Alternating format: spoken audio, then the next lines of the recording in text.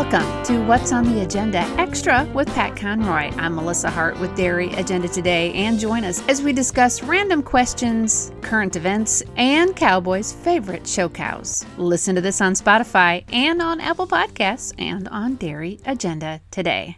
Give us a little bit of your background. Where'd you come from? Because I think a lot of people know you, but they just don't know where you came from. Actually, I grew up in Minnesota, like south central part. Grew up on a dairy there. My dad was, I don't know if you call him a herdsman there, because when you're a herdsman, you actually get to make decisions, but it was hired hand, I guess you'd call him. The farm was a shithole. One time it was a nice place, but the son that had taken it over kind of ran things in the ground.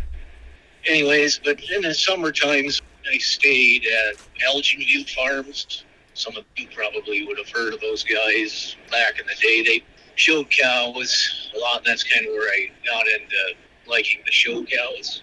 I stayed there, basically got in the way, all summer, and I got to liking better cows and pedigrees and show cows and stuff like that, being there in the summertime. I guess it wasn't too far out of high school. I went to Michigan to work a sale. They used to have a spring sale, I think. And one guy that was kind of doing it there, Heath Penick was the guy. He's the one that asked me to come do the sale, and I did. And they had a dairy in Indiana, so I think I was going to Ohio Spring Show, and there was a week in between. So I went to Phoenix in Indiana, and then I just kind of stayed there. Terry, Heath's dad, asked if I wanted to, when I wasn't on the road, stay and work at the farm, so I did. I just never went back to Minnesota. So that's how you ended up in northern Indiana. Yeah. I don't know, I was kind of there. I was still doing some clipping and stuff and working at their dairy, and then I decided to do 100% just fitting, traveling all the time. And I kind of left the dairy and did that, and then progressed into how things are now. Now everybody wants to know, where did the name Cowboy come from? I get asked that a lot. I don't really know. I don't know who come up with it or what. I guess they've been called a lot worse. Well, I'm sure. Yeah, I think the first time I ever heard that name was when I was on the phone with Dallas Burton. He was doing a sale in North Carolina, and we were talking about something, and you walked past, and he goes, "Hey, Cowboy." And I just thought, who is that? And he goes, "Oh, his name's Pat Conroy. Everybody calls him Cowboy." And I said, okay. That was the first I'd ever heard of you, so yeah, that was a long time ago. All right, so we've got your background. Now I've got 3 random questions. They're not going to be revealing or anything like that, just 3 random questions that I thought might be fun to answer. So, would you rather zip line or bungee jump? Zip line. Why is that? I don't know. Feel like maybe the bungee cord might break on you or something? Yeah, I don't know. I guess I've never really thought about it that hard, but if I had to choose right now, I would definitely go the zip line route. Have you ever done it? Mm-mm. Me neither. No. I'm with you. I think I'd rather do zip line. I feel like zip line, every time I've seen a zip line, it's always been closer to the ground than somebody that's bungee jumping. So Yeah, no, you're right. So I think the closer to the ground, the better. I don't know. Now we got a food question. Do you prefer salsa or queso? Salsa. I like the queso if it's real, but this fake shit they got, it's not even real cheese. But if it's real queso, then that's my go-to. Well, you've spent some time in Mexico, right, with your bull stud down there. So you've probably had the real stuff. Yeah, then I go that route. Yeah, how does that compare? How does the food down there compare to what we call authentic Mexican here? Well, down there, stuff's made with real ingredients. Here, it's who knows what they put in it. Whatever they grow in a Petri dish. Well, yeah, I think the first time I ever had real Mexican, authentic, not Taco Bell food was in Kansas City when I was on a judging trip. And I just remember thinking, this doesn't taste anything like Taco Bell. So... Yeah, no, it's a big difference. Yeah, I love Mexican. Oh, you do? Mm-hmm. So it's one of your go-tos. If there's going to be like 2 restaurants in a town with this, one of them's going to be a good Mexican restaurant, and the other one's a steakhouse, you're going to choose the Mexican. No, I wouldn't say that. I like steaks too, but I eat a lot of them. But if there's a good Mexican restaurant, the best one I've ever been to is Los Consuelos in Los Banos, California. There's a couple of them out there. No, okay. It's in Turlock. Okay. Yeah. So what's it called again, so we can all go there when we go to Turlock? Los Consuelos. Los Consuelos. Okay. Shrimp avocados. Highly recommend them. All right. You know, it's hard for me to look at a Mexican restaurant and know if it's going to be good or not. You know, if you don't know it and it's not a chain, I'm very wary of, okay, is this going to be good or what's going to be in the food? And it's hard to tell. Well, if you see cars in the parking lot and the locals are going, they say then it's good. But if the parking lot's empty, chances are it might be a little sketchy. This is true. That's a very good indicator. I go by signage. See, signs mean a lot to me. So, I mean, if it's a good sign, I'm probably going to stop. But no, only if there's cars in the parking lot too. Yeah, I'm with you on that one. Yeah. All right, question number 3. And this might be a challenge. I know it's a challenge for some. What's the title of the last book that you read? The last book I read, it's one or two, I don't know. I've read Rich Dad, Poor Dad several times, and sometimes I go back and read it. And then there was one, he was an ex-negotiator for the FBI, and he just talks about negotiation and stuff like that. And I can't remember the title of it off the top of my head. So you are somebody that will go back and reread books. Rich Dad, Poor Dad I have. I'm a terrible reader because if I start reading, then my mind drifts. Like I'll read something that causes me to think about something, and then my mind wanders, and I start thinking about that, and I'll read 5 pages and not have a clue what I just read. I can relate. So then I got to go back and read those 5 pages just because I'm thinking about something else while I'm reading. I feel I have the same problem, and so then I just put it down, or I get tired. Give me a quick synopsis of Rich Dad, Poor Dad. I've never heard of that. Who wrote it?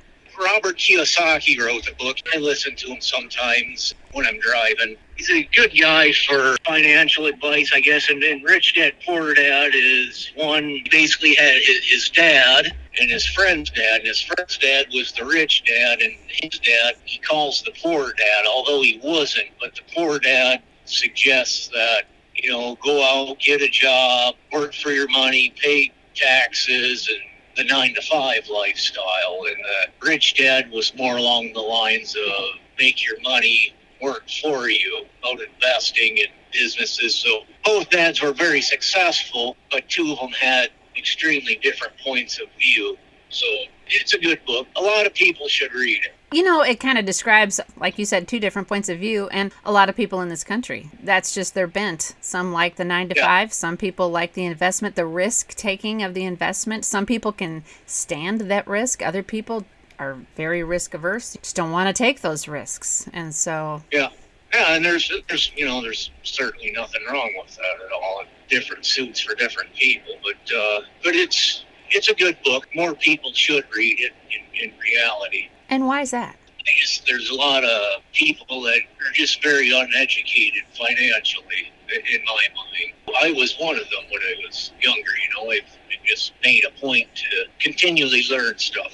And so you're a student of the finance. So do you study that kind of stuff continually, or is that just... I listen. I do a lot of driving, so I listen to different things, different perspectives, and always try to learn something. I didn't really have anybody to hold your hand, as you would say, and say, do this, this, and this. Like, you kind of got to figure it out, sink or swim in a sense, and if you can learn some stuff along the way, I don't know, I guess it's been a little beneficial to me. Sure. So what are some of the podcasts that you enjoy listening to that you've learned a lot? Name a couple of them. Well, one is Robert Kiyosaki. I think it's Rich Dad, Poor Dad radio show he has. Is it weekly or daily?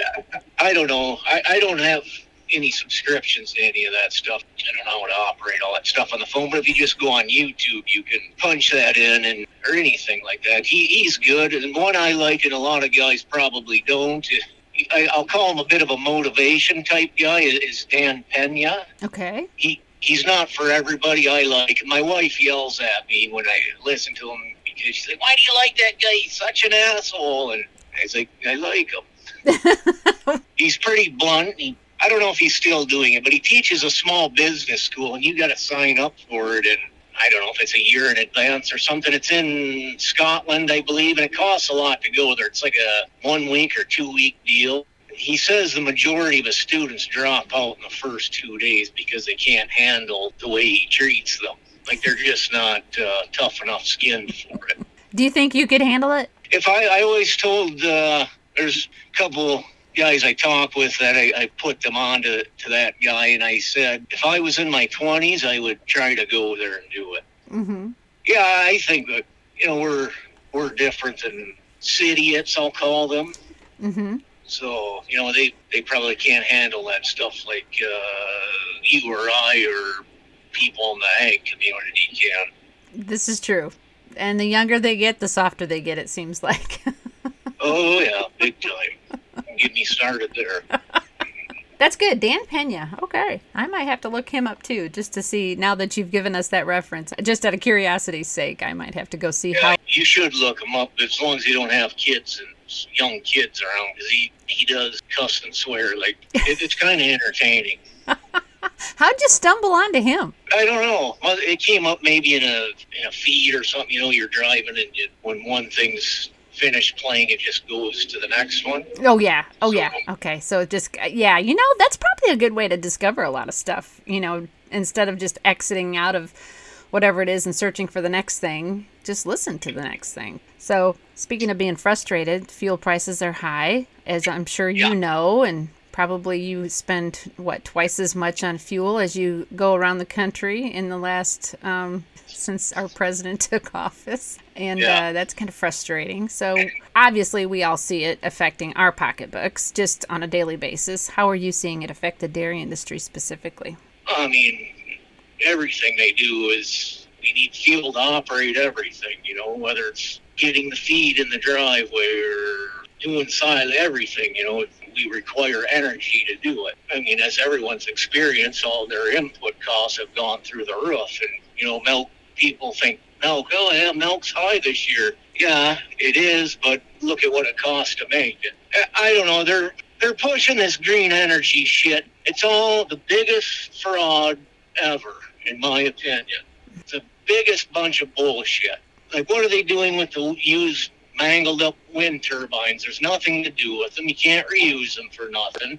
What does it cost to make these batteries for these electric cars, the lithium and cobalt or whatever goes into them?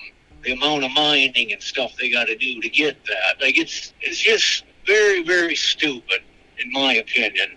In the late 1800s, J.D. Rockefeller paid scientists to call it fossil fuel. So people thought that it was scarce. So they'd be willing to pay more for such a scarce item. But it's all bullshit. If our population tripled today and we used 10 times the fuel we did, we still wouldn't go through it. But you never hear that nobody really knows that. That's not what you're told. And the other thing you're not told is, what kind of energy do they think it takes to plug in your electric cars? Fossil fuels. Right? Yeah, exactly. And they're already look at Texas now. They're having grid failures and blah, blah, blah. Well, how are you supposed to charge your car if they can't, the coal that's fueling the electric to charge the car? Like, none of it makes sense. And to me, it's just a giant fraud. I was listening to someone recently talk about how they bought their son an electric car, and it was used, so they got a deal on it. It was like, I don't know, $13,000 or something like that. But they needed a new battery in the electric car. Yeah, I seen that. Did you see that? Yeah, and that cost like I read about it there. Well, I caught the headline. I guess I didn't read it. But... Like, the battery costs more than the car. Yeah. What is that? Yeah. What? That's just craziness. It's stupid. It's senseless. You know what? If somebody works in the city and they got 2 miles to drive, great. It makes sense. But I got to run to Minnesota and back home today. Like, what am I supposed to do? Charge the damn car for piss away all day? They don't understand what normal people have to do every day. This is true, and I wonder, how long does it take to charge your car? We were in New York driving someplace, and New York State, and I looked over and there was a charging station, and right next to the charging station was a rocking chair. And I thought, so this isn't just a 5-minute fill up of gas. This is like, what? How long does it take to charge? I guess I could Google that. I don't know how long it takes to charge a car, but probably longer if it's an older car. I don't know. Yeah, I don't really know. I I remember reading it once, and I'd be lying if I said, but I don't think it's anything quick.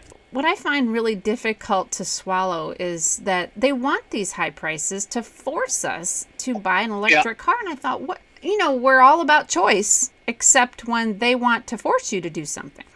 Yeah, I get really irritated. It makes my blood pressure go up when like the whole climate change hope. It's all bullshit, big time. It always has been. They've just pushed it along, and I get really irritated with it. Quite honestly, Cowboy, and I don't know where you are spiritually, but I know that we are not in charge of what directs the climate in our on this earth. It is not us. It is a big old God that's in charge of it, and we can't change that. No matter what we do. I mean, we can help decrease smog. Obviously, we can do that stuff, but we are not changing this earth or the temperature or how things work on this earth. We are just not in charge, and people that think that we are just have absolutely no idea of that there's something bigger than them, and that's frustrating for me personally. I know everybody doesn't feel that way. Obviously there are a lot of different ideas and thoughts about all of that, and I understand that, but from my way of thinking, it just makes no sense. And what bothers me is they push it and push it and push it, and they repeat it so many times that it sounds normal now. I mean, it just, climate change is what it is. They've brainwashed a lot of people, big time. And like, there's going to be a lot of people that disagree with you and I, whatever, that's fine. But I also do think that some people are incapable of making a decision or having their own opinion. Well, critically thinking, and I'm guilty of not critically thinking a lot of times, but that's something that we all need to do. We all need to be thinkers. Unfortunately, we're not producing young people who are able to think and reason things out. Right. We are all capable of doing that, but sometimes it's easier to be led and to just believe what people tell you. So I'm looking up how long it takes to charge one of these things. Up to 12 hours using Tesla wall connector. Yeah. Only 12 hours. Yeah. And get a lot done in a day, couldn't he? Tesla Model 3 takes up to 8 hours. So, boy, oh boy, that's... Now, I don't know. I suppose the practical way of doing it is when you pull into Cracker Barrel for lunch, and I've seen these in Pennsylvania. I think they have chargers now that you charge. Every time you stop, you pull into a charger and charge. I don't know. But what about tractors? I think about this. I'm like, of course, they're not going to leave us, the farmers alone. They're going to make sure we have to have electric everything. So, what are we going to do? I can't even imagine 2 a.m. when a guy's trying to get something done before the storm comes, how that happens. Or when you're trying to get hay done. Can you imagine how frustrating it would be when you're trying to get hay in before the storm comes and then your tractor's out of juice? Right. That's not going to go well. That's just not going to go well. No, but did you see anything with what's going on in Holland? I haven't seen anything recently. Like the last week, I saw some. But what are you talking about specifically? Well, it's kind of off subject a little bit, but they're trying to cut 50% of the animal agriculture over there.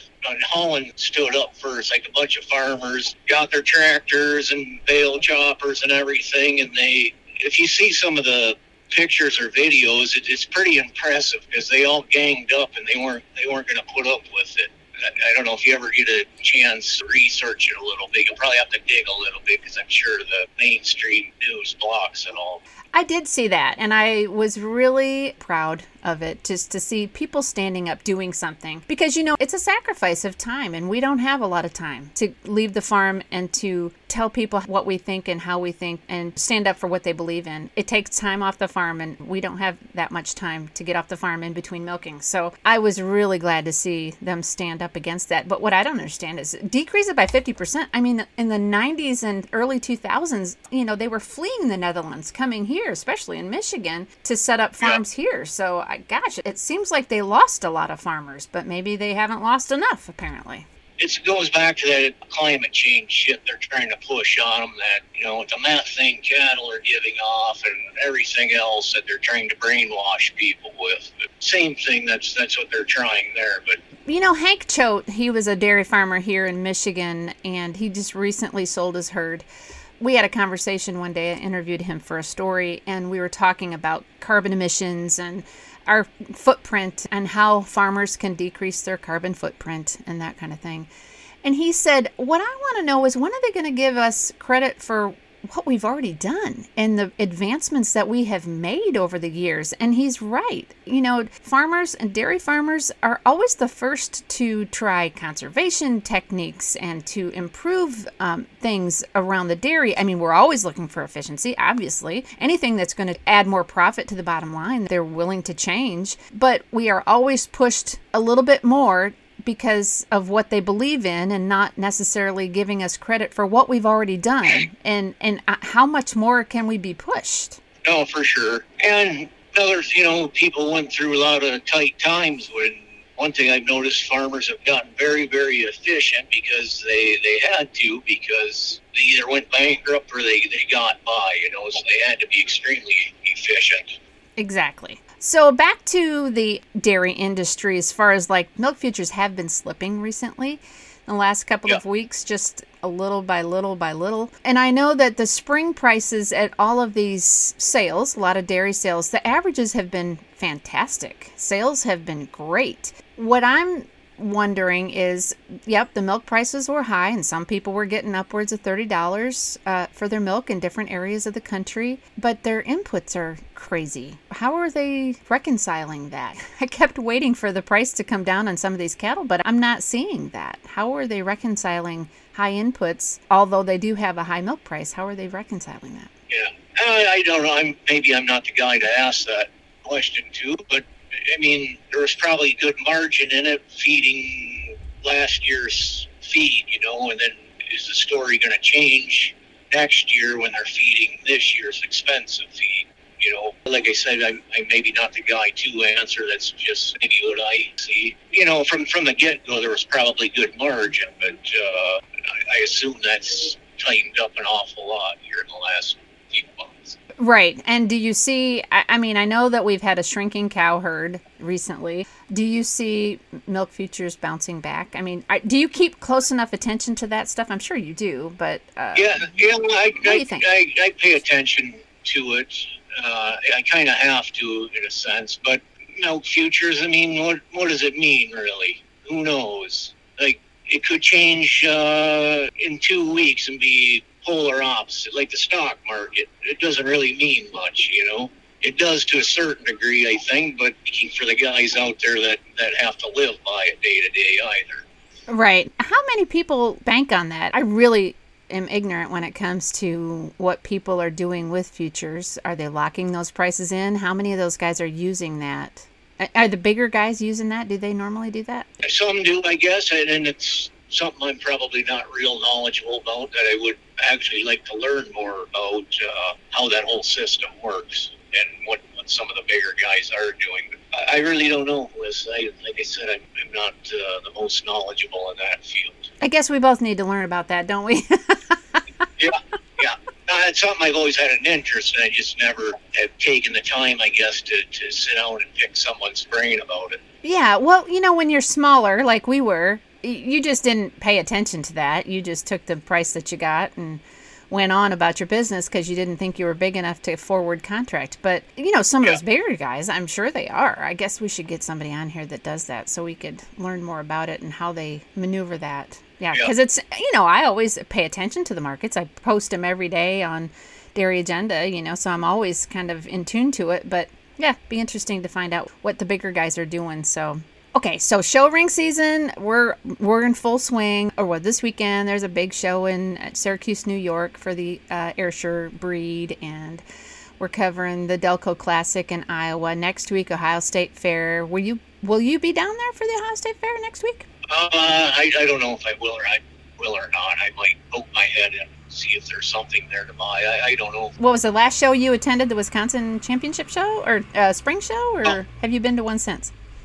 No, New York Spring Show, I guess. Maybe that was... No, you went from because Wisconsin was after New York. So you were in... Yeah, that's right. Yeah, I did. I was in Wisconsin at the Spring Show. Yeah.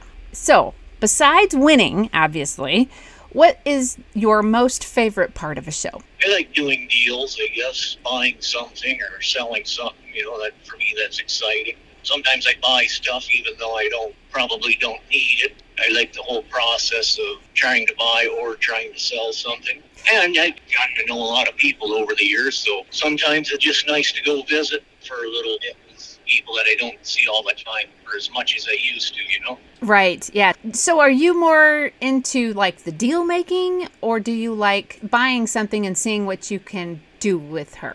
I like to buy the ones that you think are going to be nice and then get them in the right home and see how they're going to change. Mm-hmm. I don't bring them to my place because I always say, you don't know what you're good at, and like getting a show offer or something ready, I'm not home enough, so I send them other places. I was just going to say, you're never there, so you can't take care of them, yeah. No.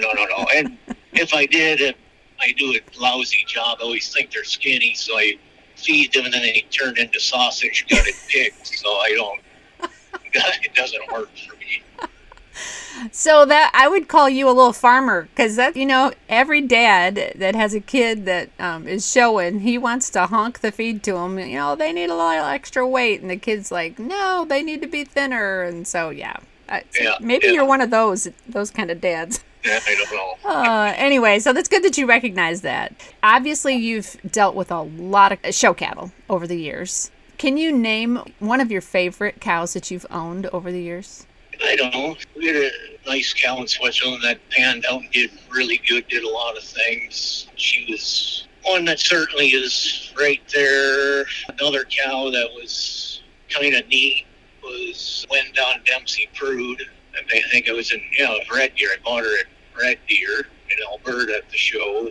I forget when that was. I'm terrible with remembering years. I want to say it was like 2015, 2016. So it went on bred her. She was a robot cow. Not a big cow, but real square, big rib, nice udder. The Royals shortly after that, so we sent her on a truck to go to the Royal. And Ken Koyman called, and I think I was maybe sitting in the airport flying back from Red Deer and asked what I wanted to price the cow at. And I can't remember what I told them. And then we got to the Royal, and there was a few other people that wanted to buy the cow for more money than what I priced her at to Ken. But I gave Ken my word that I wouldn't sell her until he got there again. And so Ken Koyman sent up and bought the cow. And then I think she was a reserve at Madison the next year, just only 14 days fresh or something. I don't know. She was a fun cow. Authority Loanna. I always liked that cow when she was a young cow, and I could never get Jan to sell me part. And then finally he did after maybe he was sick of me annoying him. Maybe he sold part of the cow, and then when she was champion in 2018. I don't know. I really liked that cow. She was just always looked good. Then she ended up I don't know if she had cancer or something. I forget, but she ended up croaked in 2020. How old would she have been then? I think 8. Don't quote me on that. But that's a few of the ones that are similar make. Well, you've had some jerseys over the years as well. Yeah, not too many, a handful. So none of those have been as impressive as the Holsteins that you've owned? I like the jerseys, but I'm still a Holstein guy, you know what I mean? If I had a jersey that was champion at Madison or something, it wouldn't mean as much to me. I don't mean that in a bad way. To me, the Holsteins do it for me. Don't get me wrong, but it wouldn't fire me up like it would a Holstein. So you won't be investing in any Guernseys or Shorties? No, I still would. Yeah, I would. If I seen a good one I like, for sure I would buy them. You've led a lot of cows that maybe you didn't own or invest in, but you've led a lot of different cows. Are there any favorites that you enjoyed leading along the way? Probably. The nicest one actually was Dundee Dawnette was her name. The cow just loved to lead. She was a Dundee Adam Hodgins, and Todd Galton owned her. It was just a good cow, and you could lead that cow with a pinky, you know. And some of them aren't like that, but Barbara was, I think I showed her when she was a 3-year-old. She could be a little high-strung at points. Patricia, she was a little that way. She could get a little high-strung and work you over. But one of the nicest leading ones is Dundee Donnell. So if you were going to give some advice to somebody that wanted to have their cow led by somebody else, what's some advice that you would give them before they hand the halter over to their leads person? I don't know. You can work with them every single day, and cows just react a little different to environments they're in. You know, by the time a cow's full of milk and their belly's full, they can get a little irritated. You know, if the cow's had a shot before in the neck or something, I find they don't lead as well. They fight you a little bit. Send them out and hope for the best, right? Yeah, well, I mean, practice enough with them at home where the cow knows you and then lead them yourself, right? Right. That's good advice. As I see people lead in somebody like you or anybody else that leads a lot of cattle for people, and you're struggling with them and you're trying not to lose your cool, which all of you do really well. But you guys are really good at keeping your cool. And so I always wonder, is the owner back there cringing? Did they know this cow was going to act like this when they walked into the ring? You know, are they thinking, oh my gosh, this is the worst thing ever? So I always wonder about that. I've had my fair share of getting tossed before, don't worry. One of the worst ones was in Richmond in Utah. I had to lead a cow for Borba. She was a white cow. I think she was an Atwood. I believe Adam Little showed in this. Man, this cow, she worked my ass over. I mean, there was nothing I could do. Like, it was like a flag on the... It put me into the rail and damn near put me to the ground. There was no stopping her. She whooped the shit out of me, to say the least. But it's happened many, many times, and they don't always lead nice. So what are you seeing as far as good show bulls? What are some bulls that are siring some nice heifers these days? I don't know. People ask me that, and they stopping at places, and I honestly don't have a good answer. Getting into commercial herds and stuff, like a bull that sticks out of my mind, I've seen some nice Hancocks. I think he's a King Doc son. Seamers bred the bull. Yeah, Seamers Doc Hancock. He's a doc out of a Monterey, out of a Mogul, from the great cookie cutter mom Halo family. So he's got some good deep roots there. I've seen quite a few nice ones, nice functional cows. But I don't know, it's so fast-paced anymore that it's hard for me to keep up with them, and then you see so many that you kind of forget. One thing that's kind of interesting is if a guy prints me out his dairy comp and it just has like a tag number, a pen number, milk weight, somatic cell, and I cross off the ones I don't like, and then I go back and see which ones I kick out. A lot of times I'm always surprised because a lot of them will be sired by the same bull. Really? Mm-hmm. I don't want to say the bulls because I don't want to piss somebody off. Right.